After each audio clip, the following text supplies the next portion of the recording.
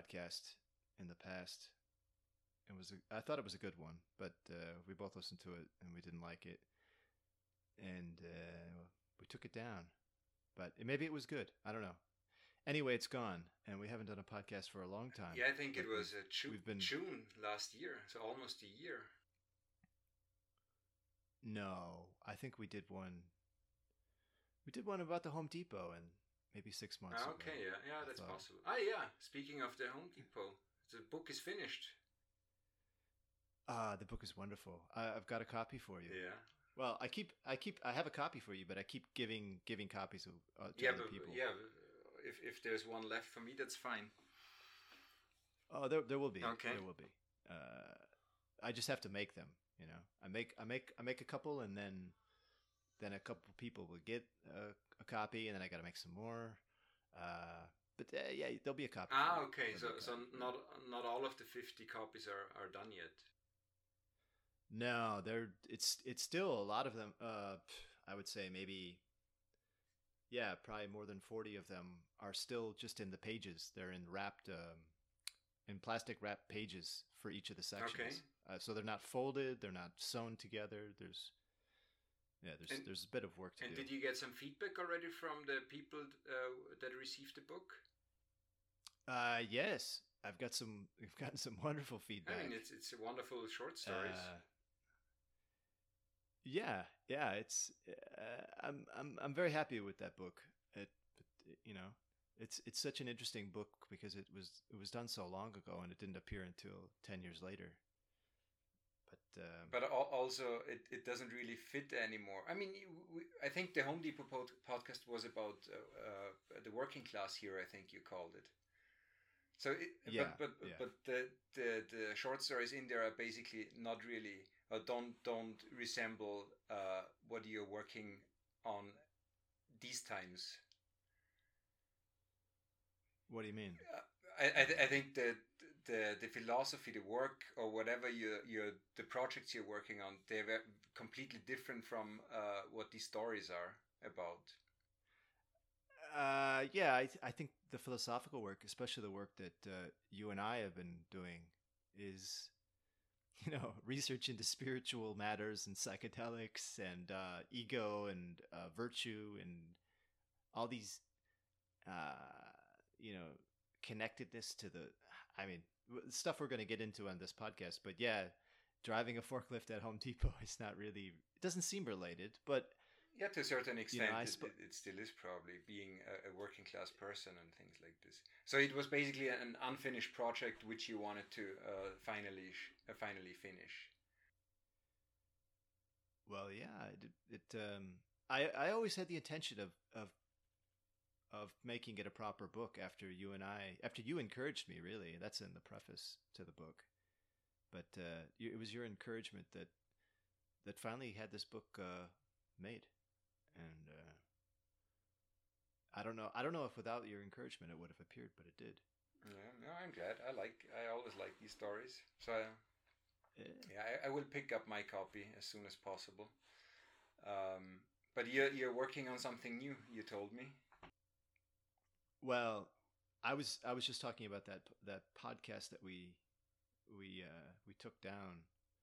There was one really interesting idea that came out of that, and I still think about it. We were at some point we're discussing Egypt and the technologies of Egypt, and particularly the one technology that we don't understand how they're able to move those 80-ton blocks up into the higher reaches of the pyramid. And we were basically saying, and I think maybe it was me or we were talking about that, how silly it is as Westerners that we are looking for the technological solution to how they did that within our technology and within our science, when the Egyptians were moving those blocks for spiritual reasons. It was technology that was guided by a question of the spirit, and that will be the unlocking of the mystery of that technology, is to understand the spiritual motivation for why those blocks needed to go where they needed to go.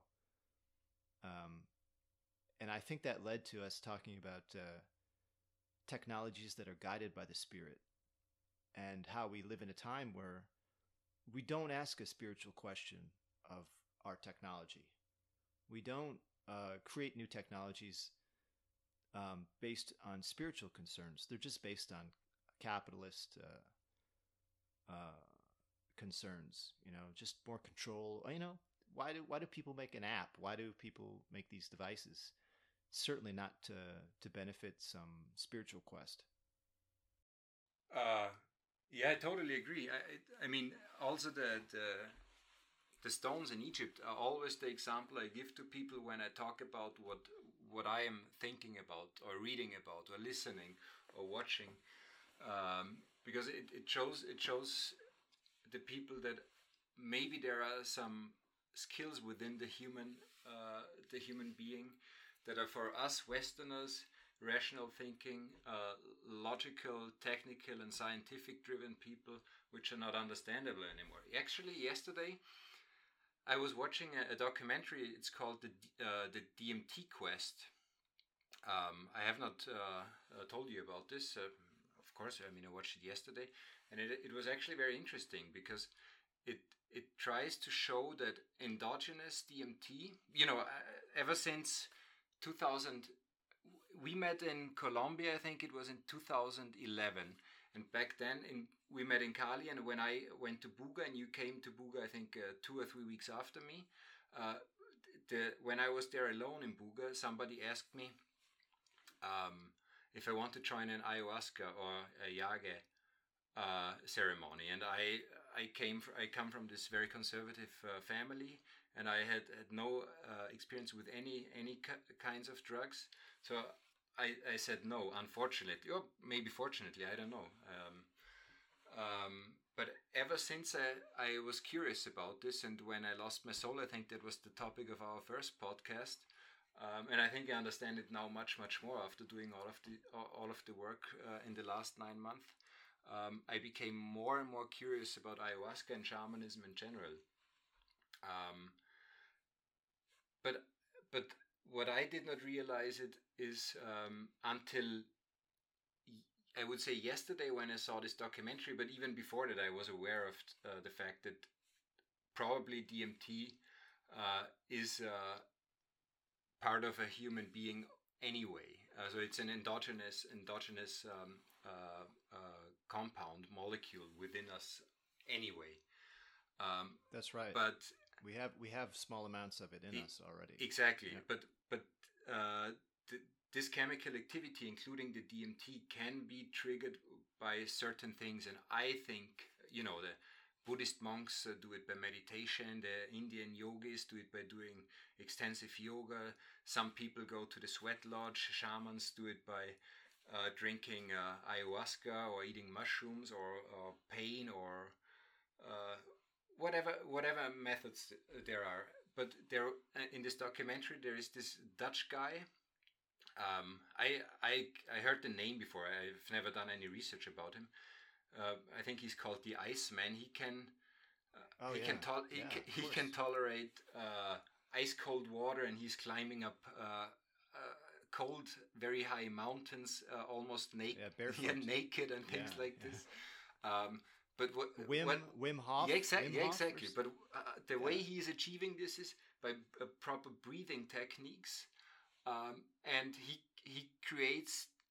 By doing this, he creates a chemical activity in this body that gives him the skills to do all of these things, which are now 26 times in the Guinness Book of the World Records.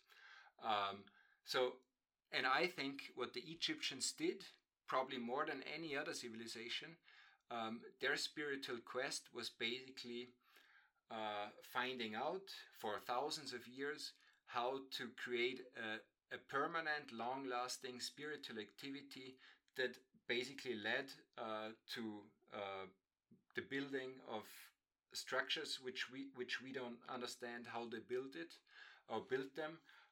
But also these structures, as you said, were not a result of being spiritual. They were not only a result of being spiritual, they also served a spiritual purpose. Well, I think it even goes deeper than that. we're mistaken in our framework when we go to analyze these things. The anthropologists are wrong. For one thing, they can't understand the technology because they don't understand the spiritual concerns. But they also make the mistake when they look at the labor involved for building these things, and they assume that it was slaves building them. Yeah, automatically. And they assume this because they say, why would anyone give their entire life to build a pyramid unless they were being paid? Because they first said you couldn't pay all the people enough money. It would never have worked economically. So they must be slaves.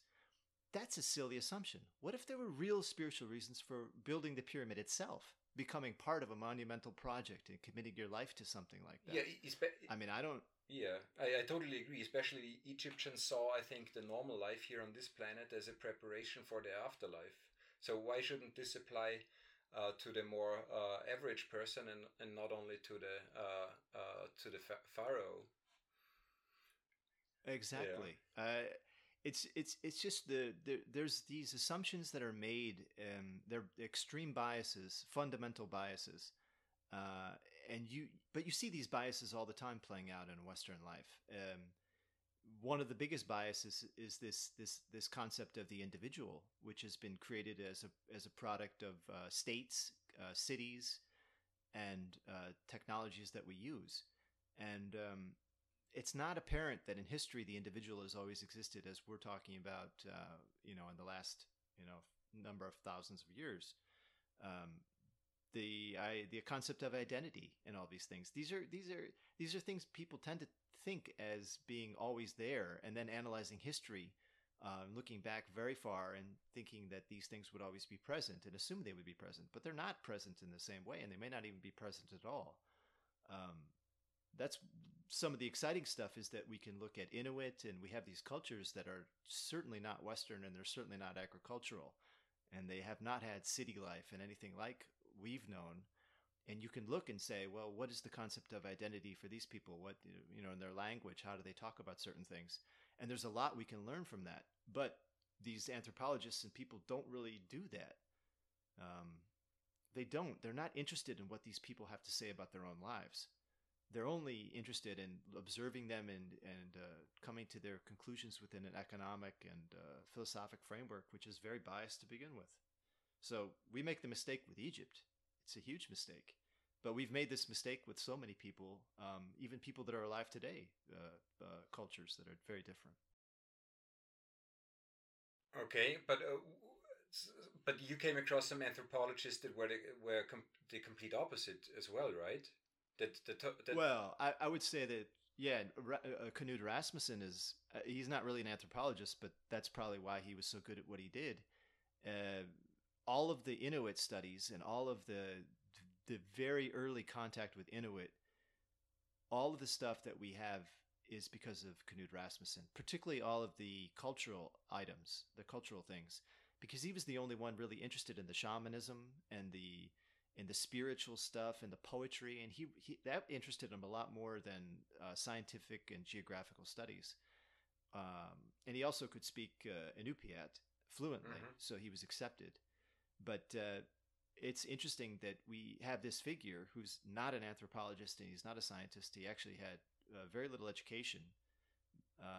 This is the guy that is the expert. Really, it's wonderful stuff. Yeah, isn't it all many times like this that actually the non-experts are doing a much better job in finding out what is actually going on? Well, it begins with those biases. He didn't really have those biases, and also he was willing to listen with an open mind to what people were saying and take them seriously. I always think back to the that there was the Northwest Passage that explorers were looking to navigate in the 19th century, and there were all these shipwrecks and people that tried to get through it. There was a famous one by two English boats, and they were both completely lost. And it was just in 2014 that they discovered where they were. But what's interesting is that to discover them, they talked finally to the Eskimos that were living in the region, who had songs about the exact location of the boats. Okay. So the Eskimos have known where the boats have been, where they sunk, because they've been singing about it. They sing their history, right? Yeah. And these songs have been passed down. but no one took them seriously. It's just ridiculous. It's the same all the time. I mean, read books or read the book written by George Catlin, read or by Claude Lévi-Strauss. All of these people have some myths and legends, and everybody is just thinking, okay, these are just some fairy tales. But maybe there is some deep truth, very old truth maybe, behind all of these stories. They're singing, they are having in their poems or whatever. I mean, and maybe that's a very good way to preserve them, because language evolves over time, and maybe by preserving them in a sung way or in a poetic way, maybe the actual content of these words is not changing as much as it would change when it's just a normal story you tell your kids or whatever. Yeah. We just, as Westerners, and I say, these scientists I'm speaking about, these anthropologists, they don't want to listen to what these people are telling them. It's just shocking to me. The book, Narby's book, gets into quite a bit. He proved, but he proved that he can change. At the beginning he was completely I mean, this is why I like this. One reason why, there's multiple reasons why I love this book so much, but one reason why I like it so much, because he changed his way of thinking. So he adopted the way of thinking as the Amazonian Indians thought, and actually used their language. So he tried to understand them, not by translating it, but trying to look through their eyes and or listen with their ears. I found this a very interesting thing, actually, that the author or the anthropologist did not only observe them, but tried to understand them with the means they actually had. Well, in getting into Narby, the interesting thing is, and he remarks about it, is we are willing to accept that these tribal people in the Amazon have discovered all of these medicines, and these medicines are effective, right? But then when you ask them, how do they figure out how you have to dig up this root and bring this thing over here and boil it? Don't believe them anymore. Do all these advanced things. When they ask them how did they discover this, the answer is, the plants told me. The ayahuasca told me, and that the scientists reject. Yeah. Okay, they accept that they accept the discovery, right? But they refuse to accept the source of the discovery. They think, and Narby gets into this. He says the ability to actually put these things together among all of the plants of the Amazon is like, the probability is minuscule. And they've done it. And how many different medicines and discoveries have they made like this? It's so for many. All sorts of diseases.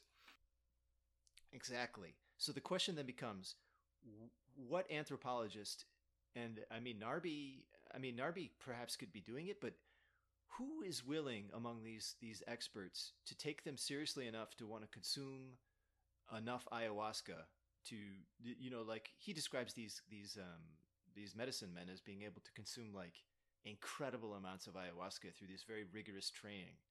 And it's through this rigorous training and ayahuasca consumption that the plants communicate with them and tell them things. That seems to be like the next step. Like, who is willing to undergo that very, very severe education in the jungle? Yeah, it's definitely, or it's very unlikely to be a Westerner probably that goes the same path as the Amazonian shaman. I think, didn't he mention in the book that there's only one person that went through the shamanic education or traditional shamanic education that was actually writing a book about it? I think there's only one. But I mean, he was not the only one that whose eyes were opened by getting into the shamanic rituals in the Amazon. I think there was another anthropologist who is was completely dismissed afterwards. For him, it was also very difficult to speak about what he actually experienced and what he started to think, because I'm risking my professional career, because everybody would not only understand me but would dismiss me, and I would lose my credibility. in the Western world. So I think well, maybe there's many that, more that going on there that are actually thinking very similarly and just don't and are afraid that they cannot be open. Well, that's one reason why this recent interest in psychedelics and MDMA for treating soldiers who have post traumatic stress. Yeah, I think that was approved now in Texas, right? I think so. PTSD with MDMA, yeah, for veterans. Yeah. I've got a friend who wants to get onto it. He's here. Okay. He got blown up twice by bombs and shot by a sniper. Yeah, very serious. But these things this will be great. But this will also be good for research funding, because many of these guys would probably like to study this stuff, but they're so scared of like you said, losing their positions and not getting funding for other things if they get involved in it. Pollan gets into that in his book as well. Did Pollan get into only therapeutical things, or does he also see the spiritual potential of psychedelics? Well, it's very interesting. He gets into the spiritual potential, but he's not a spiritual kind of guy. Yeah, like what's interesting? Us. I mean, even yeah. Well, I kind of was thinking about this the other day. I was thinking, like, for one thing, what do we mean by spirituality? This is it like quartz crystals and like incense, and that's what a lot of people tend to think it is. But I think it's actually something, or they think it's religion, or it's something you do on Sunday. It's God. It's something that's not physical. I think the real advance of Narby's book and what Pollan is talking about is to show that there's no break between what is spiritual and what is physical. They're not separate. They're in fact the same thing. And Narby, by bringing up DNA, DNA is this coded language that exists in all things, and it's never changed in the history of life. It's a very shocking thing that DNA has never evolved. It's the same language from 1 billion years ago as it is today in anything. In any living thing. What I found even more interesting about his DNA hypothesis is that it's supposedly you can measure frequencies coming from the DNA, and maybe it's even receiving other frequencies. So maybe the DNA is the one thing that is actually the thing that is triggered when people take mushrooms and say, "Oh my God, I felt like a big an integral part of the world, and I had to hug a tree and whatsoever. I'm so connected to everything." Maybe there is just some trigger that makes the DNA very active, and all of a sudden you're kind of interacting or communicating via the language of your DNA, the frequencies of your DNA, with the outside world, including other living creatures.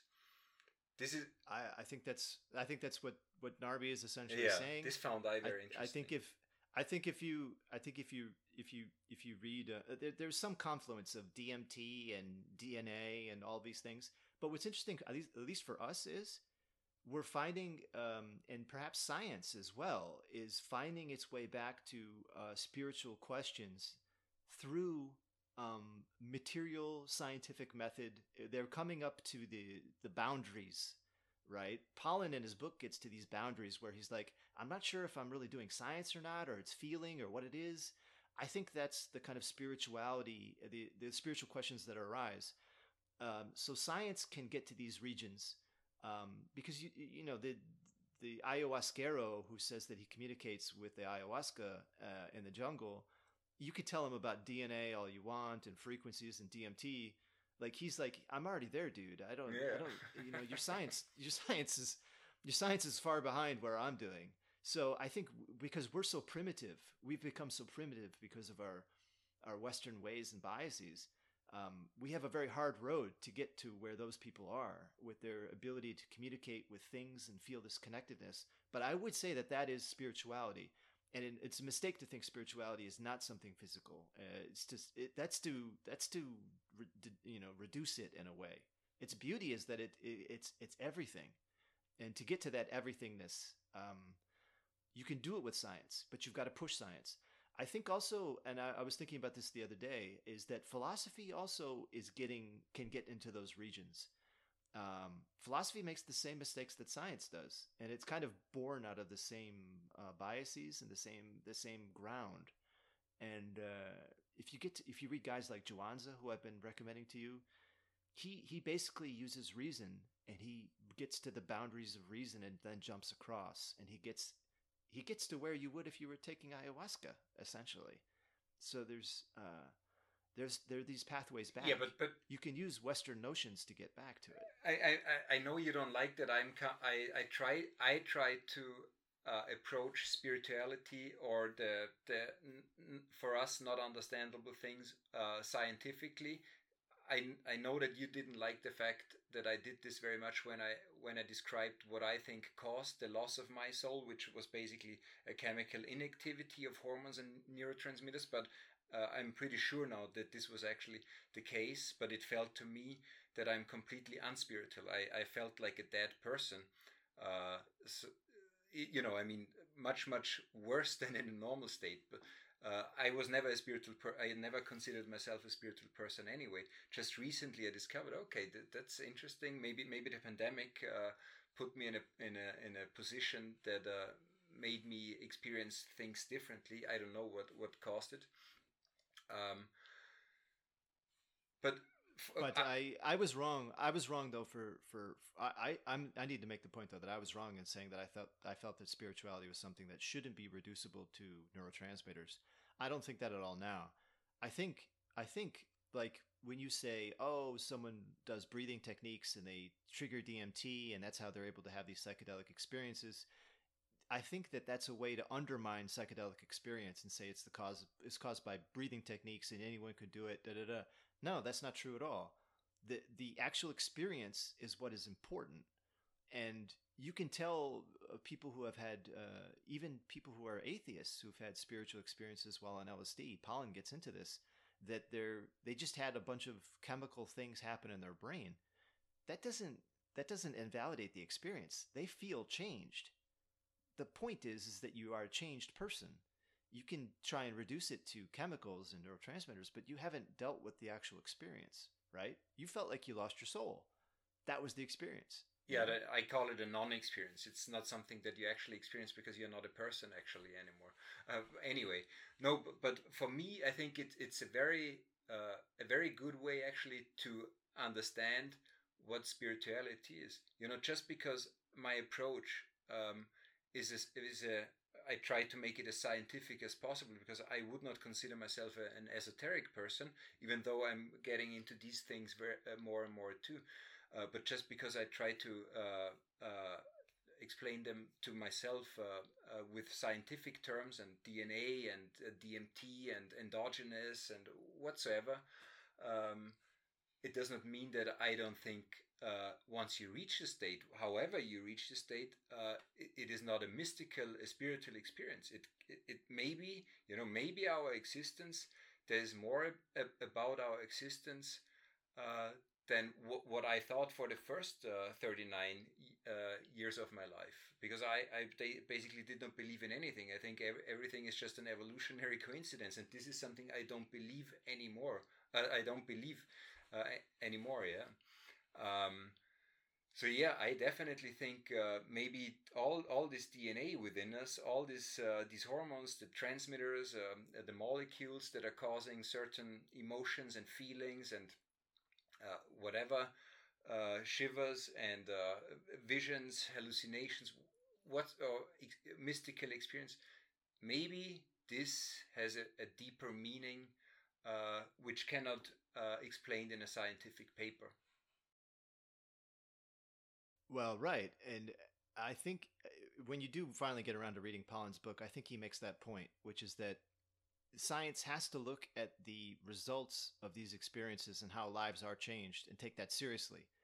Because if the therapy of allowing people who are dying to feel better for a long time about dying and not be depressed, that clinically actually is a good therapy. It works better than any other pills. You just give them LSD, have them go on a trip, and then they feel better and they're more comfortable with their coming death. That has effectiveness. And so you can't deny the effectiveness. But I also think is that you can't deny the effectiveness of the Egyptians using spiritually guided technology to move 80-ton blocks. You can't deny that. And you can't deny that Amazonian shaman are communicating with plants and making incredible medicines, discovering medicines. Yeah, no, of course, no. All things are true. So there's just but it's not just the different approaches how to reach another level of consciousness. But the idea, though, is that science can appreciate these discoveries. And these were not discoveries made with technology and science. They were made as spiritually guided discoveries, which is very different. You know, that was one of the points of that abandoned podcast, which is that what if the spirit and spiritual concerns were now the guiding thing for technology? And that would be beautiful. I mean, that's the reason why I'm so happy about all of these Canadian penny stocks psychedelic companies, that they are now trying to get into the therapeutical industry for whatever depression and eating disorders, you name it. They do trials on this. I'm very happy about this. I'm even invested, but it doesn't go far enough for me. So I would love to have actually applications of not necessarily the psychedelics, because I believe that there is other ways to reach these levels of consciousness too. But it's the first good thing that they are doing, that they are having a therapeutical approach. But I would love to see a more spiritual approach, because I mean, humanity at its current state is in a very, very bad shape. We are poor in spirituality for whatever reason. I think there's plenty of reasons why we are so crippled spiritually. Oh yeah, there's that word. There's that newly invented word we were using for a while. Despirited. I think you came up. We are despirited. Yeah. It's a great word. Yeah, but even I told you, what I even liked better was when Friedrich Schiller, the German from 1800, 1700 something, he used the term, and now the world is becoming de-goddened or something, and he was very afraid of. What's it? What is it in German? Entgötterung. It's such a beautiful word. Entgötterung. De-godded. Yeah. No, but actually, I think we are just spiritually crippled, and that's the reason why we're so destructive. That brings me back. This is how I explain what is the ego. What makes us behave so destructive, which only serves our personal goals, better bank. Well, we were talking about this, and I was, in trying to discover what we mean by spirituality. I think we're much closer to what we're trying to talk about, like this intersection of things happening in neurotransmitters and DMT, but also spiritual things, like you feel connected to things. So yeah, but what is causing this feeling of connection? And this brings me back to Jeremy Narby's DNA theory. Maybe becoming an egoist or a narcissist in the worst case. Maybe this is the result of having a DNA that is not interacting with the surrounding world and other living creatures, because it's not triggered by a certain level of chemical activity in your body. So maybe there is that notion that the ego would get in the way of a trip, right? Like a bad trip could be the result of you fighting. What is it? The description of not if there's a stairway, you should take the stairway. If there's a door, you should go through the door. Like if people resist doing that in those trips, that's an expression perhaps of ego and not wanting to open themselves to the connections that are possible. And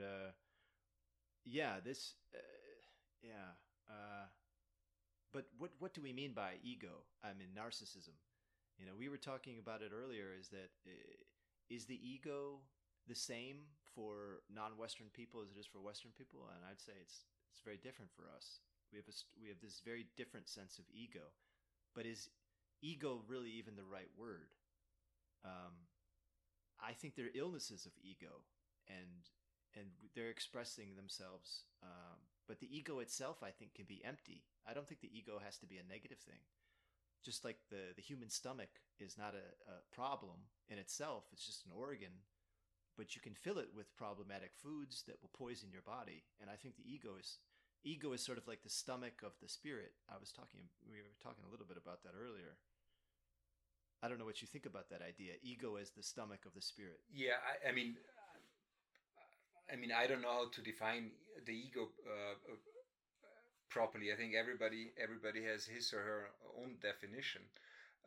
I don't think that a person, even in the most healthy environment, surrounded by nature and nice people that are generous and hospitable and friendly and polite and whatsoever, and you're part of a community that is working on the same things and living together, all of these people still have something that could be considered an ego. It's just not an ego that was intoxicated by a toxic environment. So yeah, I can imagine an ego is something very neutral. When you're a newborn baby and then you grow up and all of a sudden there's all these things that are coming towards you and that make you a person that is more focusing on yourself than the rest of the world. And I think that's a vicious cycle. Capitalism is the result of this, but also enforces this even more. So we become more and more destructive to ourselves every generation and to the environment, because we are trapped in this vicious cycle. Well, the ego is the illnesses of ego are certainly encouraged by capitalism. You're successful in a capitalist system if you can be more more narcissistic, more ego driven. Yeah, definitely. I mean, probably 90% of all top managers and professional sportsmen, or the best of the professional sportsmen and politicians, they are probably very, very, very extreme narcissistic people. Well, I mean, look at any of these companies. If you want to rise in the company, you need to make yourself look good, and the people around you that you are competing for promotions look worse than you. So you want to.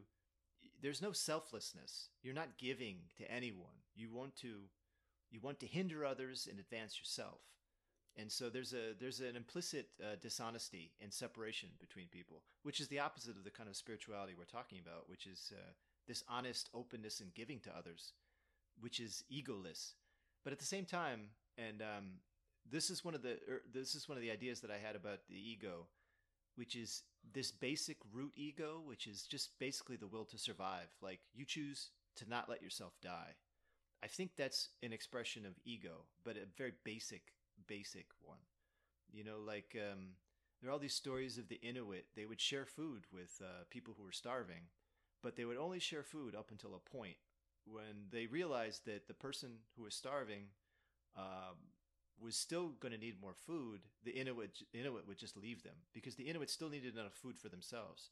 Food they understood as being common to all. Like, if you had food, you'd share it with anyone. There was no like, this is my food, this is your food. No, everybody's food is everybody's food. One day you're the hunter and you might get something good. Someday I might get something good. It's always shared, but it's only shared to the point where your life can be affected. If your life you're going to lose your life by giving, you don't give anymore.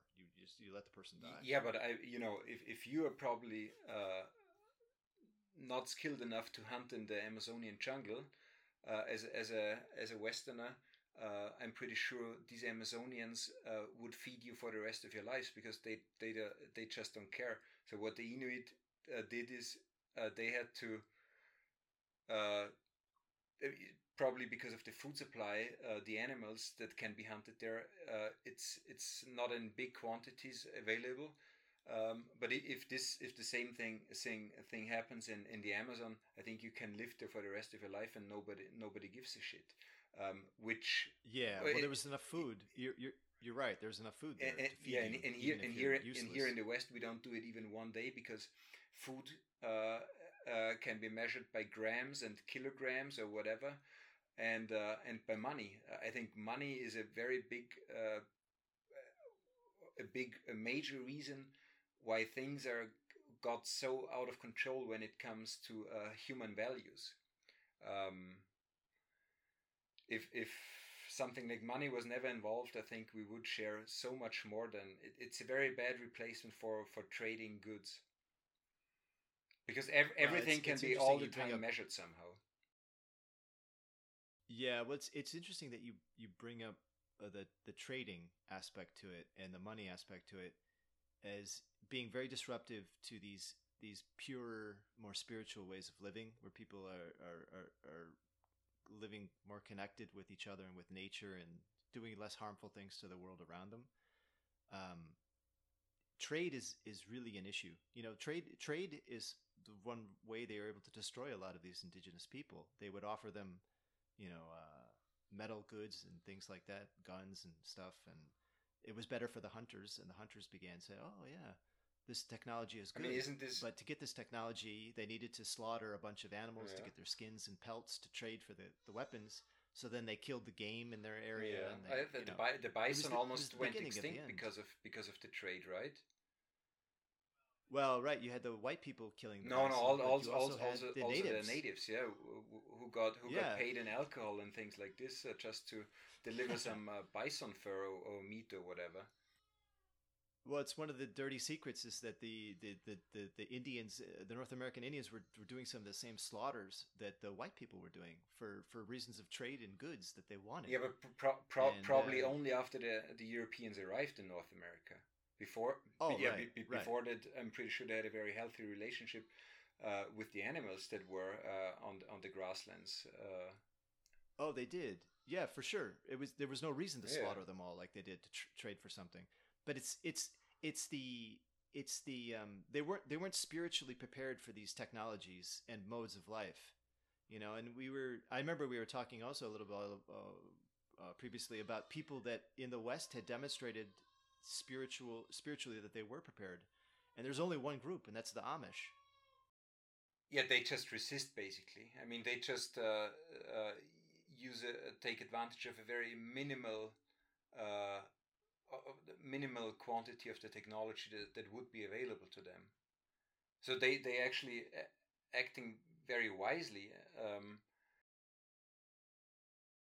Well, they're a group. They are a group that asks the spiritual question of their technology every time. They ask how it affects their community and their values. Yeah. But what are they using nowadays? They don't use smartphones. But do they have running water, or do they have where do they get the water from? Yeah. They have. I mean, water. This is already very highly sophisticated technology. Comfort and convenience, I think, is also another reason why people become crippled spiritually, or why they become more ego focused, because if you have to push yourself to do something all the time, we talked about it. We have this German expression, which is the innere Schweinehund, the inner pig dog. If you have to fight this inner pig dog on a daily basis, probably you're a much stronger person when it comes to being more egoless. You're definitely more egoless person when you have to deal with discomfort and inconvenience much more often. Well, that's part of the spiritual training that I've been working on. If I'm not taking ayahuasca and doing these things, there still is preparation you can do and discoveries to be made. And I've found that work itself, physical labor, a difficult exercise, these things that are hard to do. This is also a way to make spiritual connections and to better yourself in terms of your virtue, to lessen the ego. Yeah, exactly. But you know what? I am curious about how your chemical activity looks like, or how different it is when you're doing these spiritual battles, when you do the work better and more perfect than needed, and you do the things that the other ones don't want to do, and you just force yourself to do all the shitty stuff. So when you're doing these battles, I would like to know how your, for example, DMT level at this moment, and endogenous DMT level at this moment is in your body. And I think already, because you also mentioned to me probably for a year that you noticed some changes which you, I think, describe kind of as spiritual changes. I think already you with the your diet and with the workout, and now with the physical labor which you try to do as good as possible, or better than good as possible. I think you already reached a state of chemical activity which is above the average level which you had before all of these pig dog battles.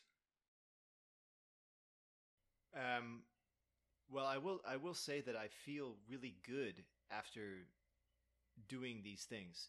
The funny thing is about a lot of these hard things to do, like to be completely honest all the time, to always tell the truth, to never do anything, to not accept responsibility, to do the job less than perfect, to do something less than the standard, to not pick something off the ground that has been dropped, to not fix someone else's work when it's wrong, to shy away from all of these opportunities actually is destructive in a virtuous sense, but it also makes you feel good to do these things.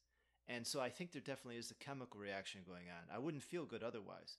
But at the top, but beyond all of that, I think I am getting to a point of some sort of connectedness. I've mentioned this before, and this seems crazy, but I'm seeing evidence of this again and again and again, where I can, by being connected in this way, by being honest and trying to connected to purify what? myself virtuously. Connected. I don't know. It's like to all things. It's like this feeling.